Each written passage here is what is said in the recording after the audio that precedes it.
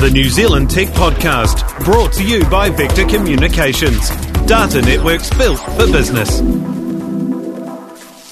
Welcome along to the New Zealand Tech Podcast. This is episode 205. I'm Paul Spain, and with me is... Attila Saras, SOS Tech Solutions. Great to have you on the podcast. Thank you for joining me. Oh, thank you for having me. I appreciate it. This is your first time on the show. I'm here in Honolulu. Tell us where you fit into the tech world here in Hawaii. Sure. Well, SOS Tech Solutions is a small startup I founded a few years ago. We really help small to medium-sized businesses be successful. You know, SOS stands for a lot of things, but in our world, it stands for Systems Optimized for Success. I really like to find the right fit tech products, solutions, and find the people that can really take advantage of them and benefit from them. And, I think as people, we should all be striving to always be improving. And, I really like helping businesses do that. So. Cool. Oh, that sounds good. Sounds like a little bit of a crossover with what my firm Gorilla Technology does. So some synergies there. So hey, it's been good spending a bit of time catching up, chatting business today. But now let's jump into to the New Zealand Tech Podcast. I'm going to start just with a few news bites. First up, the new Nexus 9 has launched here in the US from Google and made by HTC. So this is pretty much the first device to launch with the new version of Android 5 Lollipop. That's just become available. Although there don't seem to be any in stock here in stores in Hawaii at the moment, but due apparently in the next few days. But that's just landed. Big new flagship device in the Nexus series from Google. In other news, we hear that Facebook Messenger now has 500 million active users. That's a pretty impressive number, isn't it? Yeah, it is. And you know what's really made it possible are all of these mobile devices. And Google keeps releasing new stuff. They're always going out to new vendors. I think HTC is a fantastic switch. They're using LG for a long time, which is still great product. You're going to get more and more people using mobile messengers the more that they have these fancy mobile devices. So, we're looking at a table full of mobile devices here. Do you always have this many mobile devices when you do your shows? This is neat. Usually a lot more, actually. So, wow. Yeah. My desk is usually strewn with a lot of new devices, and I guess it's one of the things I enjoy is sort of is comparing the new technology, seeing what they can deliver over and above the sort of the previous generations. How that can help users and businesses and so on is sort of the perspective I'm looking at it from. So we've got a few interesting ones. We'll try and dive in and have a chat about one or two of those during this episode. Now, the other bit of news that I've found interesting is this snail mail my email, which converts your digital message into a letter, handwritten, and gets mailed out for you. So this was an interesting one that I just came across. Now, the story is basically you can go to their website, which is snailmailmyemail.org, put in a message and an address, and they will create a really nice message, and they'll pop it in the post for you. Now, there's a pretty short window of time from I think it's from now through to 16th of November, and they'll do this for you for free. Apparently, it's a movement that was originally started in 2011 by an artist, Ivan Cash, and this is just on for basically a week. That's pretty good science fiction come to life. Have you seen that movie, Her? Oh, yes, yes. There you go. So next, all we need is a phone that is fully intelligent that we can now have a relationship with. Yeah, not so sure about that one for me, but interesting times. Now, let's jump into sort of discussion topics. Now, new from Amazon, they've announced and made available their Amazon Fire TV, little set-top box available in the US earlier on the year. I had to play around with that. Actually brought it with me to the US in case I wanted to watch any Netflix or similar type of content while I was here, although I did forget the remote control. Fortunately, there's lots of other ways of watching content when you're on the go. One of those is the Amazon Fire TV stick, which was announced. Now, I was going to grab one of these, but it actually hasn't started shipping yet. But it basically puts a set-top box into an HDMI type dongle that you can plug straight into your TV. Launching at $39 but they were doing an initial offer for those that were signed up to Amazon's subscription program. What can you remind me what that's called? The Amazon Prime. Of course. Amazon Prime. That's the name that I'm looking for. And they were offering it to Amazon's Prime subscriptions for subscribers for $19. So pretty easy for people to jump on board and to try that. Well, it's good to use, and of course, there's a financial incentive. It allows you to get movies on demand and buy other products and services. And to be fair, Amazon has done a really good job making competitive devices to Apple TV, and they have they have better processors, much more storage and capacity. So they do have a good track record, and they're getting into some new spaces that they haven't been in before with that new product you were telling me about earlier. Yeah, well, before we jump in and talk about the Echo, there is one area where they haven't done so well, and that was the Amazon Fire Phone, which they announced a few months ago, didn't they? And that was pretty much a flop. And I guess the lesson they've learnt here is they've got to have a really enticing product, but it's also got to come in at a really sharp price. If it's designed to encourage people to use Amazon more, to be buying their content or product through Amazon, then the device that enables that generally needs to either just be absolutely mind-blowing, or it's got to come in at a sharp price for them to sell lots of. And that certainly seems to be what they're doing with the Fire TV stick, but on the Fire Phone, I think it was just too expensive for what it was. It's a crowded space. It's tough. I mean, Apple has spent a lot of time really honing that market.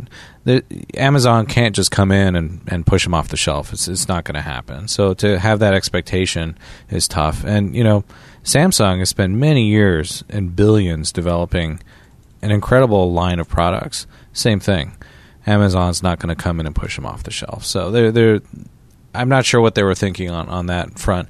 But these other products that you mentioned, the stick and the Fire TV, there's room for growth there. That's it's fertile ground.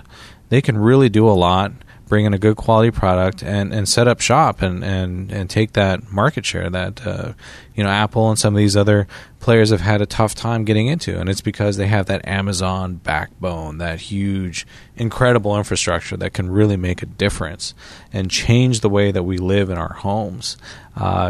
It's hard to do that with a phone. So, neat stuff. Now, what about this new product, the Amazon Echo? Now, this looks pretty interesting. They've got a availability initially just on an invitation basis, although as is quite typical for these online things, you can request an invitation, so you can sort of invite yourself and see if you can get on the list. Launching at $199, although a way to sort of, I guess, kickstart the excitement is offering them at a steep discount to Amazon Prime members for $99 US, and they're describing it as something that's designed around your voice, and really we're looking at a speaker, but it's also got 7 microphones built in, right? It's got a bunch of them, and it's always listening, which can kind of creep people out. But in some ways, in your home, you're probably already in need of information. So the idea is that you have this little tower that's kind of sitting there in your countertop, and you yell at it and say, "Alexa, how many cups are in a gallon?" and it'll do the conversion for you. It can tie to your phone, so it can play your playlists. It's a speaker, so it can play the things that you usually can. One thing I was really searching for is to see if it could act as a Bluetooth phone, but it doesn't look like it can. So it's strictly like a Bluetooth speaker.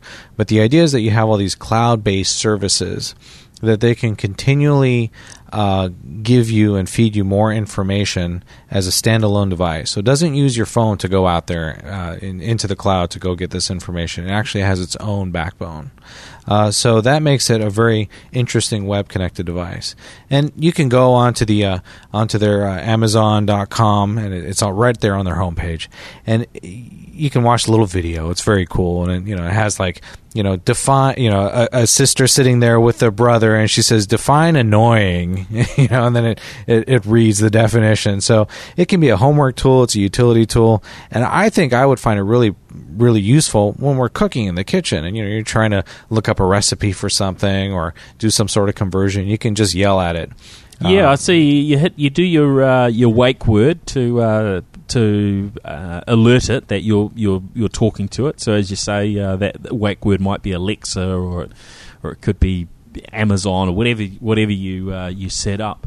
And then you fire your request at it, right? And there's all sorts of things you mentioned in the kitchen. How many teaspoons are in a tablespoon is one of the examples, or Wikipedia, and then what you want it to find for you on Wikipedia.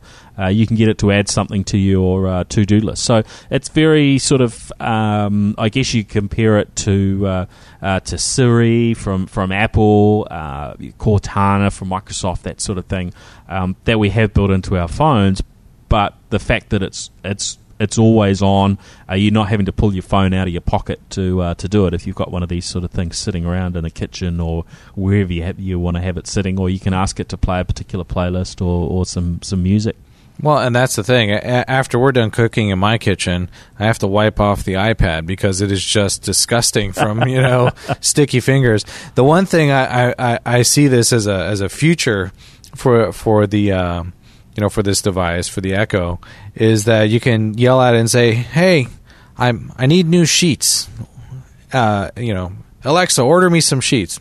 Right away, sir. Here it is. And it comes in the mail. So my prediction is that it's going to be a shopping tool. Yeah, and I'm sure when you look at things that come from Amazon, they're always geared towards helping Amazon, right? It's helping you, but in a way that you're going to keep transacting with Amazon. So, in there is one of their examples is you can play some music by Lord. It's going to go out and pull that through, and if you've got your Prime subscription, then it's going to use that, keeps you hooked into their service, or add something to your shopping list. I guess it's going to try and make sure that you buy that product through Amazon if at all possible. Hide it from the kids. Could be dangerous, could be expensive, right? So I'm not sure quite when we'll be able to get our hands on the Echo, but we'll certainly be trying to grab one of those and have a little bit of a play with it. It does tie into some other services, so it's not just Amazon's music services, iHeartRadio and TuneIn, and it is Bluetooth enabled, so you can sort of tie it in to whatever else you're running on your phone or your tablet as well. So, which maybe means you can also use it for phone calls, but I guess we'll find out the realities of those sorts of things when we get there. But you can use it. It's got, as you say, the sort of some smarts built into it in terms of processing Wi-Fi. It connects, right directly into your home wireless. Doesn't need your phone to drive it. And setting alarms and bits and pieces like that without having to touch a device sounds kind of cool. To be fair, we've seen products like this in the past that are kind of on their way. Smart lamps are one of them. So they're kind of trying to build this stuff into home decoration items. But I believe the smart lamps have a much higher price point. They're around the $600 to $1,000 range. So this is a much more affordable, better technology. And in my opinion, we're going to see a lot more of these. There have been some other vendors that have made Echo type devices, and they have a much higher price point. Obviously, time will tell. These things are not out yet. The first thing I did was look on eBay, and there's none listed there. You just can't get your hands on them, right? Just can't get your hands on them, not yet. Yeah. We'll be looking forward to that, seeing if we can get an invitation one way or another to have a little bit of a play with that, and we'll chat about that on a future episode. Now, last week we were talking about Microsoft and the fact that they've gone to unlimited storage within their cloud service within OneDrive. And also we've seen a similar thing from Google for the users that are on sort of the professional version of Google's cloud services, Google Apps, and so on. Dropbox are doing this to a degree with an unlimited storage option on one of their business offerings as well. But we were talking about the pressures this puts on Dropbox, who are wanting to launch on the stock exchange, whether they really have a future as a company. And they made an interesting announcement in the last few days. Did you hear anything about this one? Well, I've heard that Microsoft and Dropbox are getting along now. Yeah, well, this is an interesting one. So, what Dropbox have and Microsoft have said is basically Dropbox users will be able to basically open their files within the cloud version of Office. So, if you've got a Dropbox account, you will be able to then go and from a web perspective, go and edit those documents online.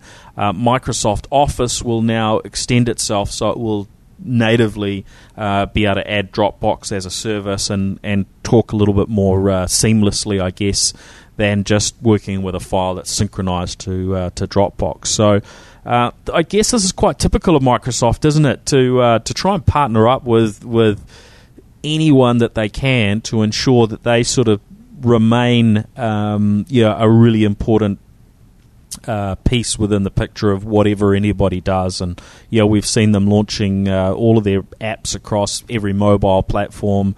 Any platform that's doing well, Microsoft want to be there, and Office, I guess, has been one of their big cash cows over the years. So here they're giving away Office to a degree in terms of that web access to it, but they're also ensuring their future. Is that how you'd pick it?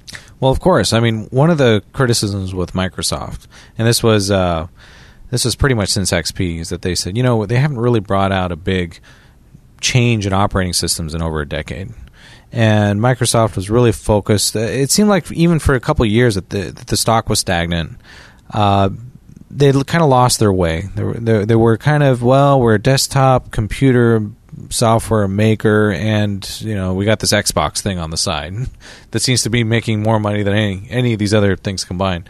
So now, I would say probably since 2011 when they launched Office 365, that's when it really started to change. So the past 3 years have really seen that Microsoft become this cloud-based company, and now they're doing the same things that they've always done, back in the 90s, which really made them one of the most profitable companies on earth. I mean, they were the first one to hit $1 billion in sales in 1 year. That was, I think, in 1988 or something like that.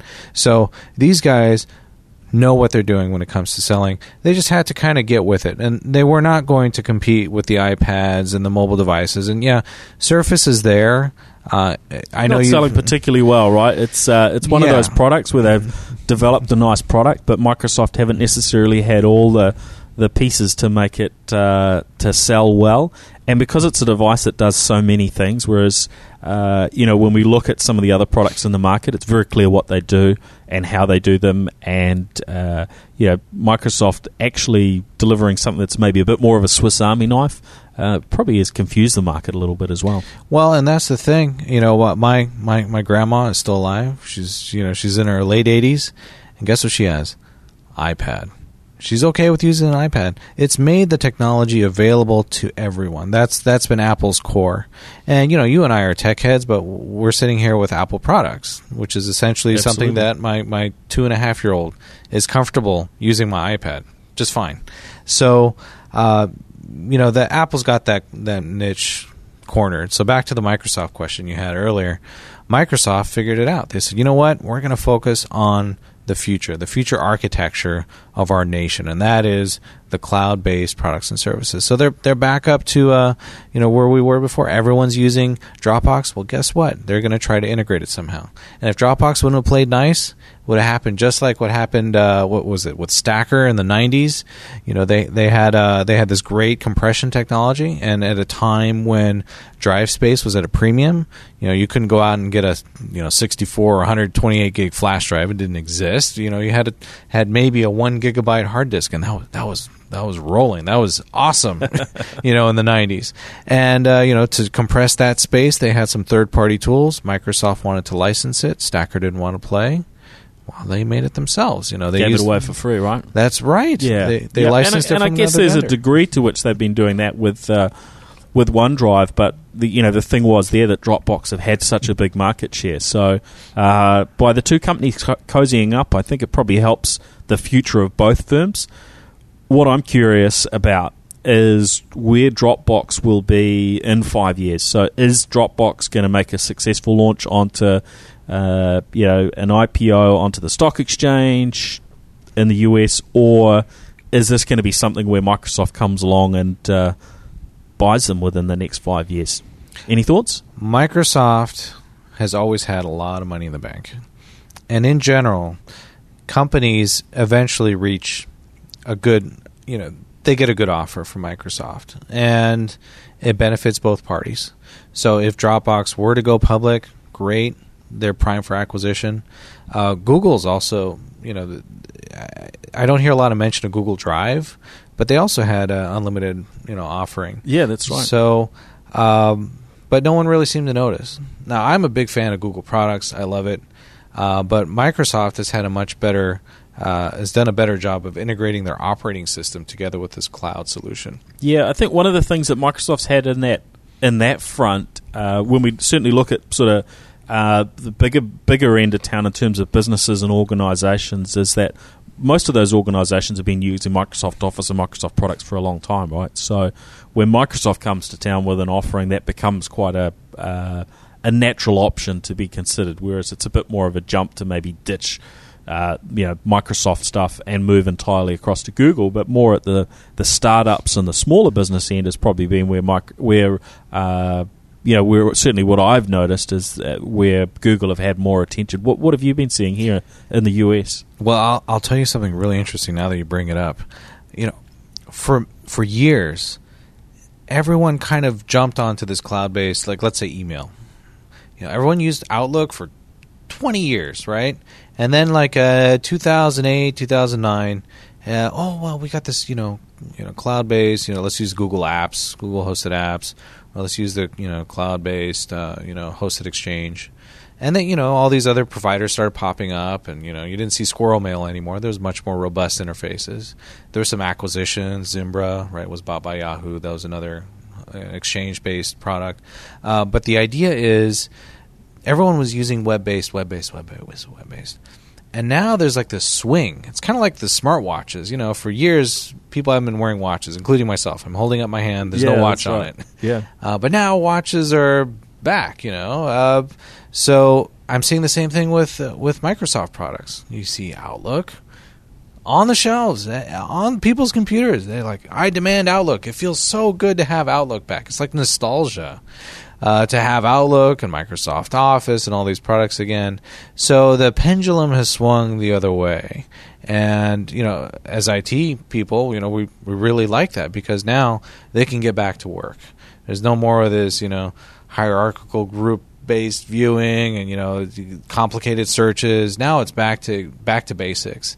And I believe that trend is continuing not just here in Hawaii, but all across the country, and I presume across the world as well. The pendulum is swinging back to the core basic products and tools that employees have been using for decades, and now they're back, and they're better.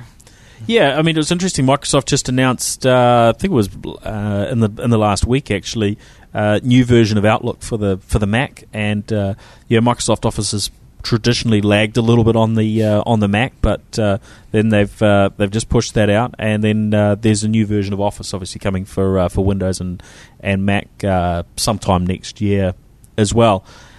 And I think there's that sort of renewed focus on producing good quality desktop applications that are meant to sort of trump, I guess, the online versions. But Microsoft is certainly still making sure that their online products are good and getting better. In fact, you've got that sort of, I guess, in between point, which is the tablet and the smartphone based apps. And Microsoft just announced also that they're making Office available on our mobile devices now for free as well, whereas before that required a subscription. So there's some interesting changes going on with this new leadership at Microsoft, isn't there, in terms of where Microsoft have traditionally made so much money out of Office, they're realizing they've got to give away a lot of Office to get the businesses to come back and buy those Office 365 subscriptions and those Office licenses. But I think they realise they can make the money out of businesses that, in part, used to come from consumers, whereas now the consumers are getting so much for free. Well, and there's like you said, they're swinging back. Office 365 also has a lot of the tools and utilities that typically they would have to go out, or a small business would have to go out, hire an expensive IT professional to bring in, some equipment and set it up in a certain way so that it would all work. And now those, in terms of servers and infrastructure and so on, And now that responsibility can then be shifted to Microsoft and be resold, through those same IT people. And as further proof that we are swinging back to what people want is Windows 10 beta. Have you seen that? Yeah, that's pretty interesting, isn't it? The start menu is back. You got a start menu again. Wow. That was the biggest gripe with Windows 8. Everyone said, wait, I click the start menu button and all these tiles pop up. Yeah. Wait a minute. Where did my start menu go? Yeah. Needed that bit of training, and I think, it's good to see that we'll call them the new Microsoft. I mean, these big companies are always reinventing themselves and rethinking things, but it's good that they seem to be listening, shall we say. Now, last week we spoke about this little Toshiba tablet, the Toshiba Encore Mini, and we had a little bit of a play around with this before. $99, which I thought was a pretty cheap price point for a Windows based tablet. It's since gone up to $119, so apparently the $99 price was a special. But this has already been trumped with the announcement or the confirmation of launch by HP of their competing product, which is the HP Stream 7, and we'll talk about that more on a podcast over the probably next week or the week after. But HP are launching a similarly sized tablet. $99 is the launch price, but instead of 16 gigs worth of storage, it's doubled it to 32, but it's coming in at that same sort of price point. And I think it's also coming the same as the Toshiba in that it's coming with a 1-year subscription, personal subscription to Office 365, which here in the US I know if you were to buy it on its own is $69. Yeah. So there's some interesting sort of stuff going on there, and the reducing cost of hardware, giving away of services, or bringing them down, bundling them in, and I'm kind of curious how these things are going to play out in terms of getting Microsoft a little bit more attention than what they've had in the past. And actually, as I look through the agenda this week and even last week, there just seems to be a lot of Microsoft things going on. They're getting a bit more attention in the marketplace than probably they have done for quite a few years. Well, the Microsoft Store has a lot to do with it.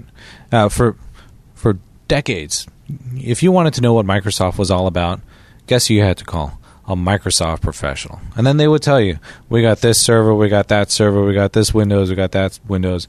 Or you would go to Best Buy, which is a retail store out here in the States, and you would talk to someone who's fairly well trained about what this product could do for you in your home.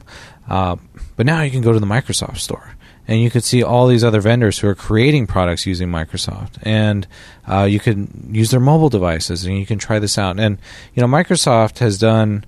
I've interviewed the general manager here at the Microsoft store. And it was very interesting, the philosophy behind the store is that they're really trying to bring community involvement. When I believe it was last Halloween, they were giving candy out. They have, special sales and special events where they'll bring in musicians and these kind of things.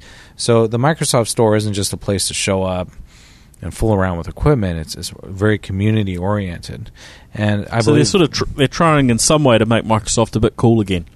A bit cool and well, can friendly. Can friendly. Microsoft be considered cool? Well, it's. I guess it depends. I mean, nerds were not cool in the 80s. That's why there were so many movies made about us. And I'm not afraid to call myself a nerd. And now, nerd is sexy. So I guess having a nerdy phone and a bunch of nerdy people, there. I don't know if you know this, but I used to be the head geek here at the Geek Squad, so I had a little tie and a little nerd outfit and a little badge. Yeah. That was a lot of fun. It allowed me to be who I really was without fear. And I guess tech's so mainstream these days, isn't it? It becomes mainstream. So you asked me what I thought of this product. I think this is a great product, the Toshiba. It's Toshiba Encore Mini. Yeah. I mean, it's going to be fascinating just to see how these new products land, and it's certainly a whole new world for Microsoft where they're able to be at the same sort of price point as some of the Android devices. Now, these new tablets are based on Intel's new Atom processors that they launched late last year. And we'll keep seeing new generations of these chips come through, but very low power. They can compete with what we've seen in terms of non-Windows type tablets, but in terms of performance and so on, they seem to work pretty well. Plenty of hours worth of battery life and a pretty good experience. And I remember when we go back to the traditional low-cost Android tablet, they were horrible to use. A pretty painful experience, and I think Microsoft are very fortunate here, really, that Intel have come to the party and have put together a chip that's both affordable and works well in low-cost devices. And it was probably 12 months ago Intel said, "Hey, there are going to be $99 tablets coming to the market with our chips in them," and I think there was. People had bad experiences with low-cost tablets, but these are actually reasonable products. Well, and that's the thing. When you see that Intel sticker, you know it's going to work. In general, there's no bugs, and you and I have been in the IT world forever. Whenever you see another brand, you're a little bit anxious to sell that equipment to the customers and to promise them that it's going to work day in, day out. But Intel has that good track record. It's kind of like the Toyota of the computer world. So it's pretty consistent, right? Refreshing to see it in this Toshiba tablet. And this thing looks durable enough for my kids to throw around the living room. So I'm very excited to pick one of these up. Yeah. All right. So now, obviously, we're also seeing Android tablets coming in. Some with the Intel-based Atom chips as well. Asus have been playing a lot in that space. Not a whole lot in terms of smartphones with the Intel chips yet, but that sort of thing. Well, we'll see. That may change a little bit over time. Now, we mentioned a little bit earlier around the new Nexus 9 device from Google, and there's also the Nexus 6, which is about to launch as well, which is the new Google smartphone launching here in the US at I think $649. So these are the two new products that launch with Android 5 Lollipop with the new material design. It seems like Google have really pulled it together from a design perspective, and traditionally they weren't really the leader when it came to sort of the user experience and the user interface, but they seem to be doing a really great job with Lollipop. Now, a couple of interesting things. One, we've got the Nexus 9 and the Nexus 6 that are launching with Lollipop, but Google seem to be a little bit behind the eight ball with their existing devices, like the Nexus 7. Google haven't announced Lollipop for that yet, so there's a little bit of a waiting game. And we've just heard that LG are actually first up to the plate with an Android 5 Lollipop upgrade, and they've finished developing the upgrade for the LG G3, which is one of the most stunning Android smartphones on the market right now, with that glorious 5.5-inch display and so on. This is interesting that LG should actually beat Google to the punch. Now, what are your thoughts on that? Well, have you played with the camera on the G3? Yeah, amazing. That camera is something, and it's a little bit curved, the display also, so it has a really good look. Now, I'm going to say something. I'm going to take a little bit of a stand.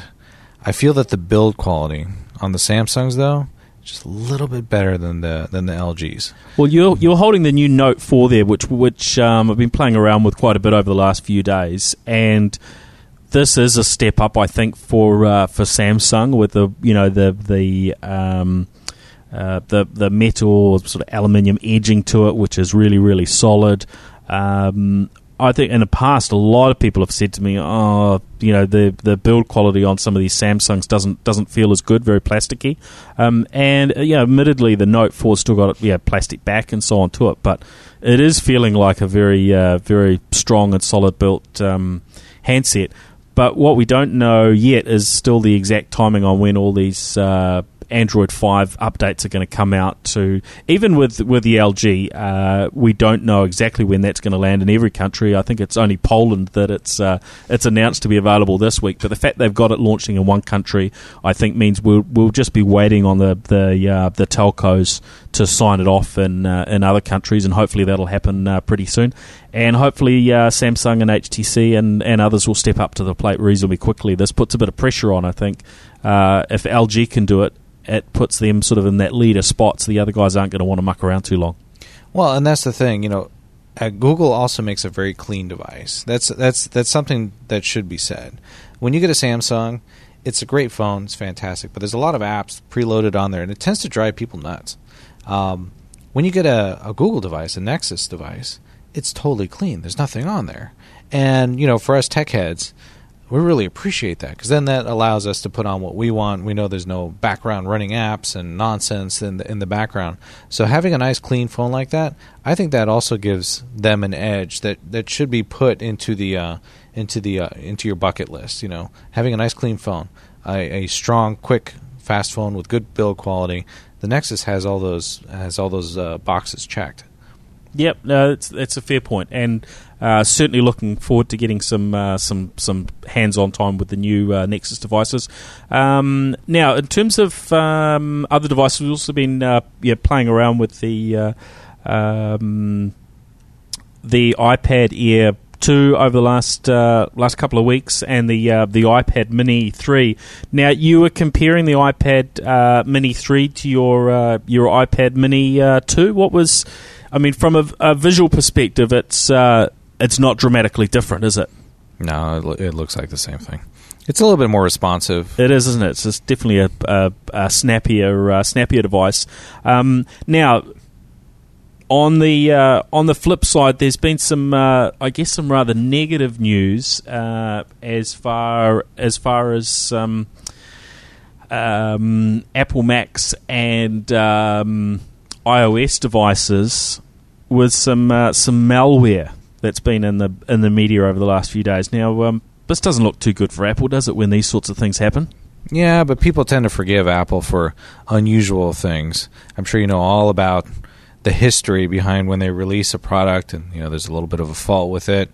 Apple fans are pretty tolerant, and to be fair, this is probably the first one. There's been I think a dozen a month on Android devices. So yeah, Android's definitely had a lot more issues as far as security as concerned in the past, and there have been a whole bunch of reasons for that. Third-party app stores probably being the major one.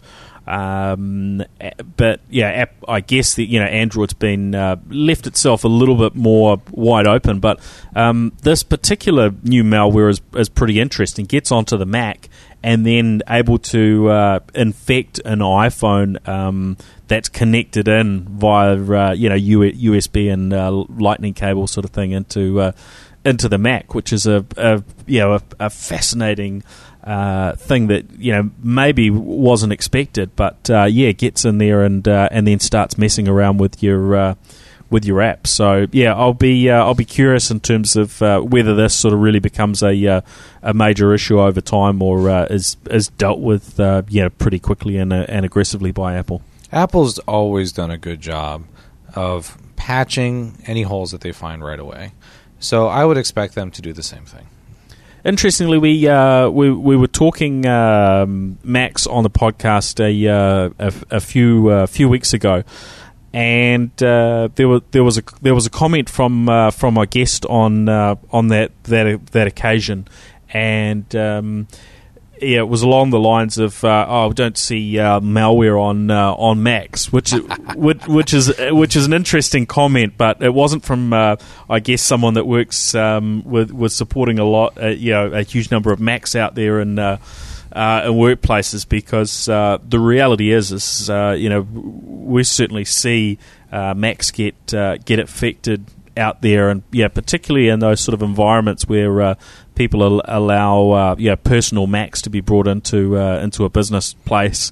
They're not always locked down, secured, patched, and proactively maintained. And we see a bit of malware getting onto the Macs these days. Have you seen any of that here? About one a week. Wow. Yeah, about one a week we see those things, and it's exactly that. They bring it in crying. They can't believe that a Mac got infected with something. They're outraged. And so we clean them up and we send them on their way and make sure that we give them best practices. Really what it comes down to is using your head. It doesn't matter if you're using a Mac, PC, mobile device, whatever. If it looks too good to be true, it probably is. Yeah. In fact, there's a campaign going on with the Better Business Bureau here in Hawaii that they say, if it's too good to be true, ask, is it for real? And that's probably good advice to live by in general. If it's from Africa and they're asking you for money, that's probably not a real email. If you get something in the mail or you get a door knocker, something that's an offer that's too good to be true, probably the same thing. It's probably not for real. So same thing. Best practices: use your head. Yeah. Don't get carried away. Yep. No, it's a good point. It's a good point. And it'll be interesting to see where what happens with this wire lurker infection and how many issues that it actually causes. So it seems like at the moment the malware's been very much focused on China. So we'll wait and see, and hopefully it's something that gets dealt with pretty quickly. To be fair, though, it is only a threat for Apple users who disable the iOS security. So they've gone in there and they've already unlocked the whole operating system. So if you're going to be doing that, you got to know you're going to run into yourself trouble. wide open, right? Yeah, you shouldn't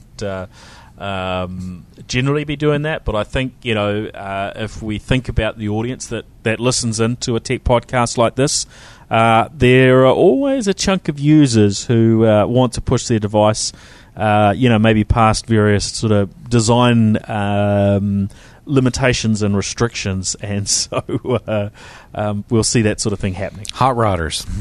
All right, now one last piece. Microsoft getting themselves sort of back in the news again.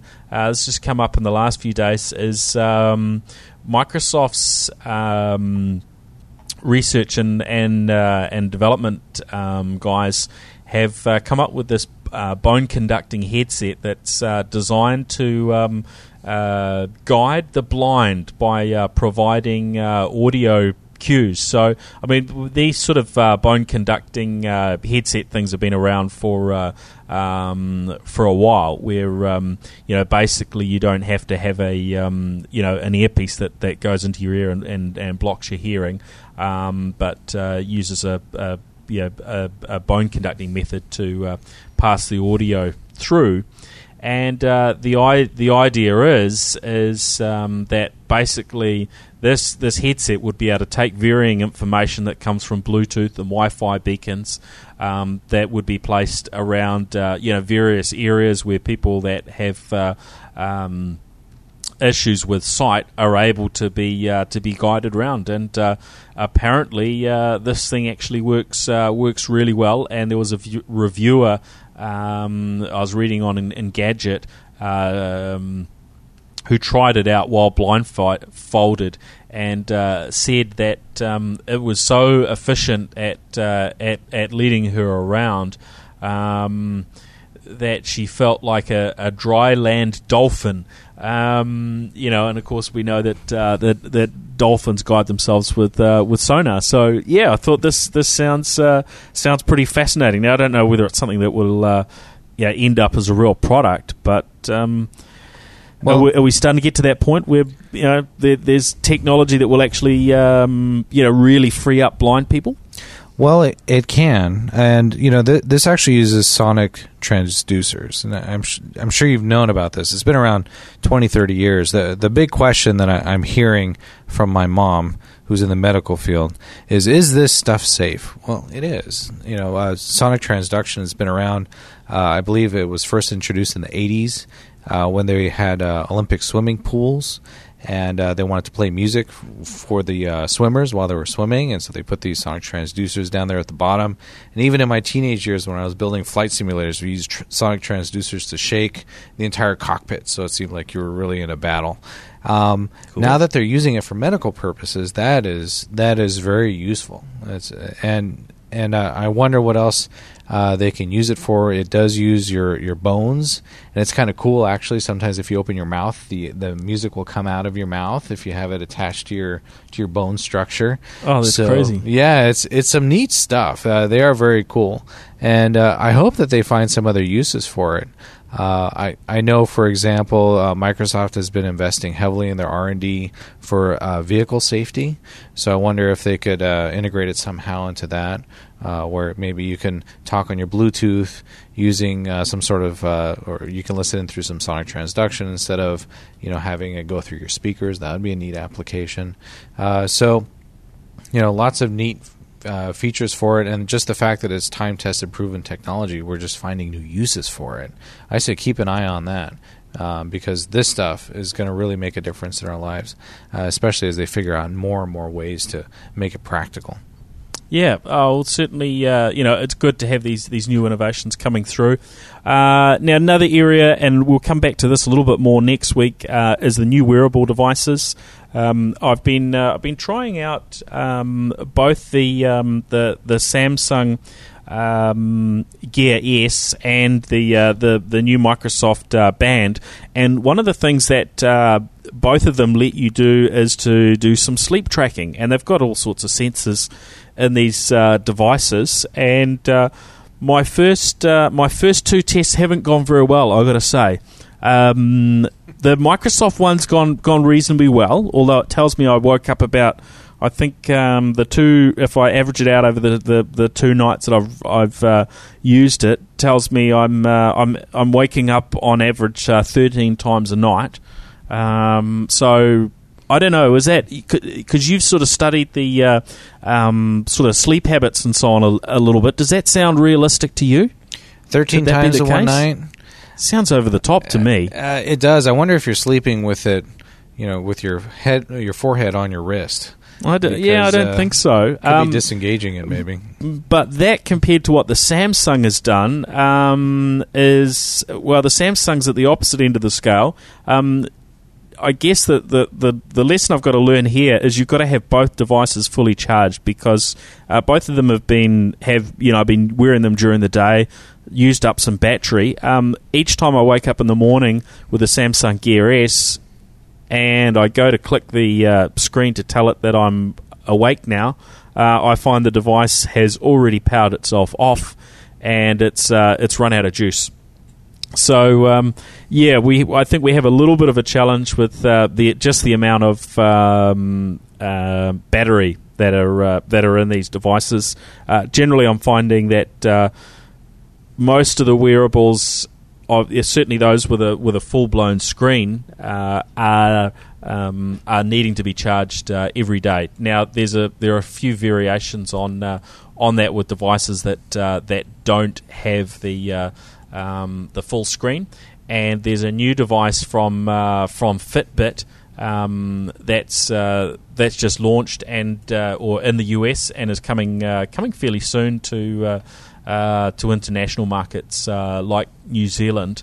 And some of these that are just focused on fitness don't have the screens and so on, tend to give you a bit of better battery life. So the new Fitbit Charge is one I'll be trying out probably over the next couple of weeks, and that's got sleep tracking and some of the other monitoring things for fitness. I'm going to make a prediction here, Paul.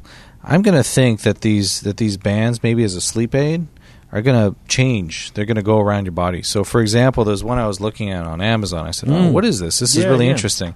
So, this is a sleep monitor. And this is the Misfit Bloom necklace made out of stainless steel. Right. So, this is an actual necklace that's meant to work with this product called Shine. Yeah, okay. And Shine is the actual sleep monitor. And it's Bluetooth, and it reports all the stuff to your smartphone the same way. And this is like an actual necklace and a pendant, and it's fashionable, so the ladies would love to wear it. But the idea is that now the sleep monitor has migrated from your wrist down to maybe to your chest. Now, in my opinion, I would love to try out one of these Samsungs on my ankle. Yeah, okay. Because imagine it's out of the way. I don't have it next to my head. It would probably give me more accurate results. And I remember in our conversation earlier, before I got completely full of cappuccino, was talking about how these new smart beds are going to be the new trend. So sensors are going to be in everything, but beds are another one. You can have the bed actually monitor how many times you wake up. If it's 13 times, maybe it's going to watch how you position yourself and adjust the mattress accordingly. Yeah, well, I think that sort of thing is great. There's going to be some downsides in terms of cost. We have to keep upgrading absolutely everything we own, and a mattress, you'd usually get a good few years out of a mattress.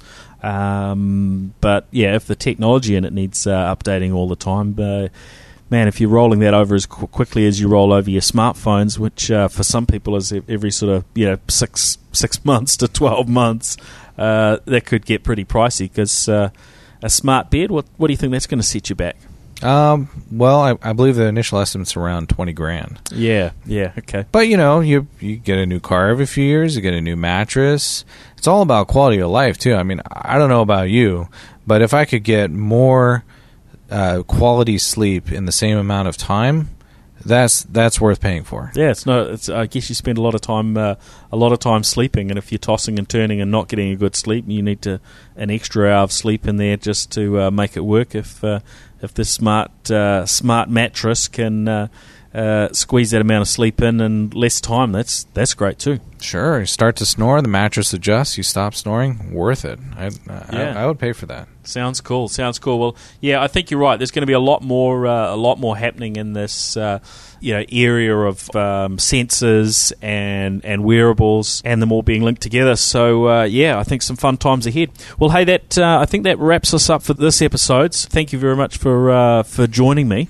Oh, thank you for having me. I appreciate it, Paul. And for those that are interested in tracking you down online, website, Twitter handle, what's the best way to find you? Well, just my name is a little bit tough to remember. It's Attila, but you can always go to soshawaii.com. You can see my pretty face on there, as well as lots of other ways to reach me. Cool. All right. Well, thank you very much for joining me. And hey, thanks everyone for listening in. We'll catch you next week on the next episode of the New Zealand Tech Podcast. All right. Aloha. See ya. The New Zealand Tech Podcast, brought to you by Vector Communications. Data networks built for business.